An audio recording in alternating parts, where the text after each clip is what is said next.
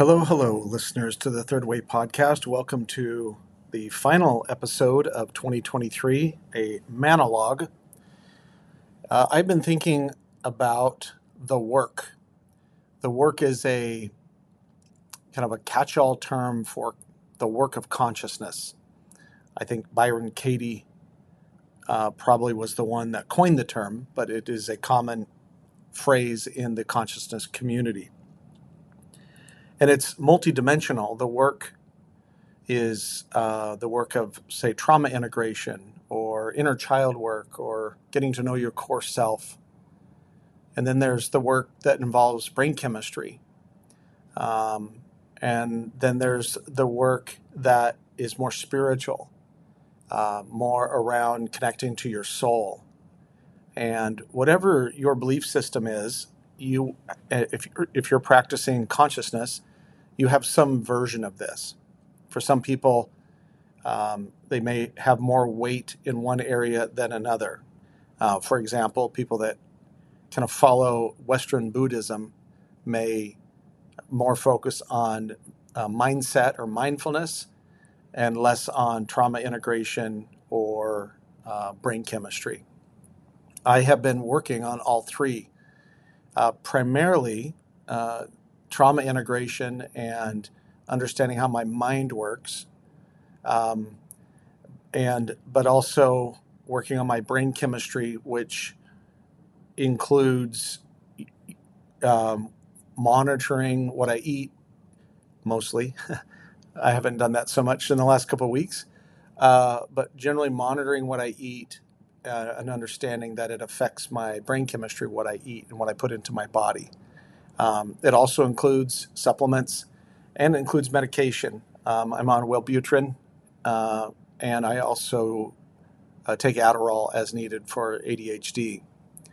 And then the soul work. And it's interesting is I started this journey really from the soul. I eventually kind of got to know my mind better, and then I didn't really focus much on brain chemistry until actually this year. But the area that I feel the most, that's been neglected the most recently, is my soul. And so I may have some essays or musings about that as I re-examine, who I am at a soul level, my spirit, the part of me that will never die, the part of me that will still be here after my body's gone. But the question I'm thinking about related to the work today is, who are you doing it for? And it's honorable to do the work to be a better partner, to be a better parent, to be a better leader at work, to be a better friend, a better family member. That's an honorable thing. But it is, I'm realizing, secondary. And I've often said that when you discover your purpose, the first follower of your purpose is yourself. And that is a sort of like a conscious form of selfishness, if you will. Not self-centered or even self-centric, but understanding that the work is first for you. You have to want to do it for yourself, not just to be a better person for other people. And again, it's on a gradient here, because not doing any work and just being an asshole is also not good, or being numb or ignorant or low conscious, whatever you want to call the various degrees of both mindset and behavior. That's not good. But it's also a kind of deferentialism or deference to do the work for other people because you want to show up differently for other people. And in some vulnerability and self-reflection and some honesty, I realized that a lot of the time I'm doing the work for someone else, primarily my wife, Virginia, primarily my sons and my friends, to some extent clients. I also realize I do a lot of the work so that I can be productive with output, both with Massive and also with my podcast and essays. That I need to get centered and get right in order to do that. But I'm still doing it for someone else. So I don't do resolutions, really. But I would say that it's probably not a coincidence that I'm having this epiphany a few days before the first day of 2024. And because that would be my goal for the upcoming year, is that I am doing the work for me because I love me and I care about me. I've talked about on this podcast with others and also in essays about the inner child work, and that really the wounded child needs attention, but that child is still always going to be in there, even if you've had some healing. And I have tended to that work this year. I think I've done a lot of work on inner child healing. But what I want to focus on moving forward is the work for the adult Justin, the one that's here today, the one that is putting energy out into the world, the one that is putting energy into family dynamics. And that is a different kind of approach, because we're not going back. We're not going back to past trauma or to past neglect. To do this kind of work with the adult Justin is very present and very much related to current circumstances. And I think I'm going to be examining what that means as I move forward. But I think that there's definitely something to do with identity in there. Doing the work for your adult self. I think that part of the work is realizing that as your body changes and you go through the various stages of life, your brain chemistry can change, and then that has an influence on everything. And I think a big part of the work that I need to do with adult Justin is stop reacting to shadows. Stop, or at least be aware that am I reacting to a perception of something, or am I reacting to the thing? I posted a musing this morning that said associations are hell and expectations are its chains, which is some dark shit, I realize, but it's still true that our brain is an association machine.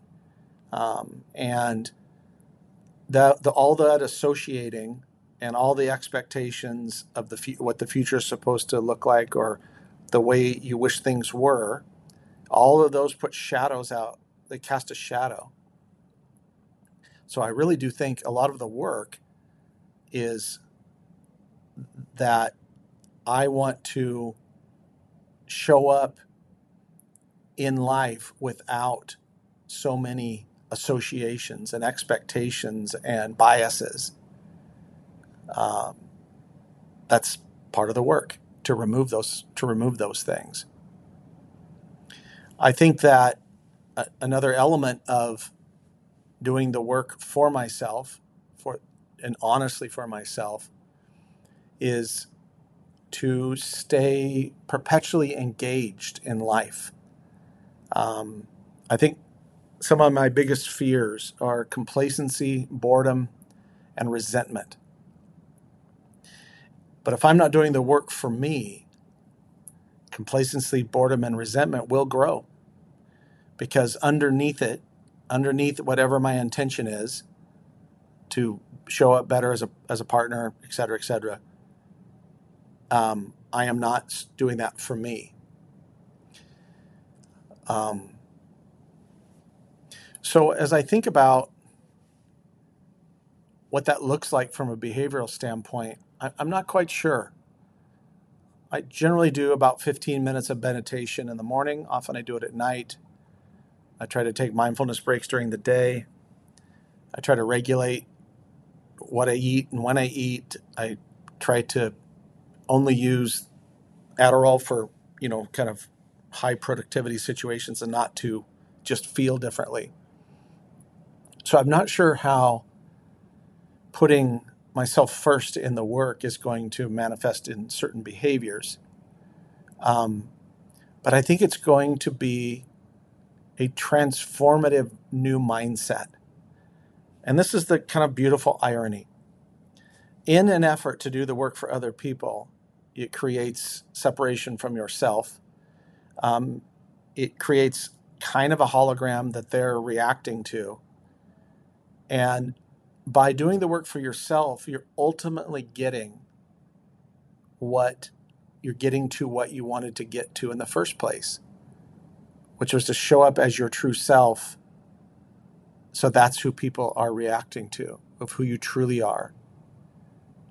And like I said, that's a beautiful irony. And what I know about love, like unconditional love, divine love, is that it doesn't need shadows. It doesn't need a hologram. It doesn't need even will. I realize you don't will your way to love. You choose your way to love. And the first choice I need to make related to love is, what do I need in order to be me, to be who I truly am? And then have the courage to do that. Now, I'm blessed with a very supportive partner, amazing friends. Everyone in my family is my best friend, and then other amazing friends that's a blessing. And so I want them to point out when they sense that I am not doing the work for me and I'm doing it for them. I want them to say something. I want them to be a mirror. So the last thing I have for this particular episode is just to thank you. Thank you for all of you that are paid subscribers. That means a lot to me. And all of you that listen and share, comment on essays and podcasts. I'll be making some changes to the way I'm doing the third way, but I'll announce that in a future email update through Substack. But I'm very grateful for this platform. I'm grateful for all of you that invest in what I have to share in the world, and I wish you a very, very happy New Year.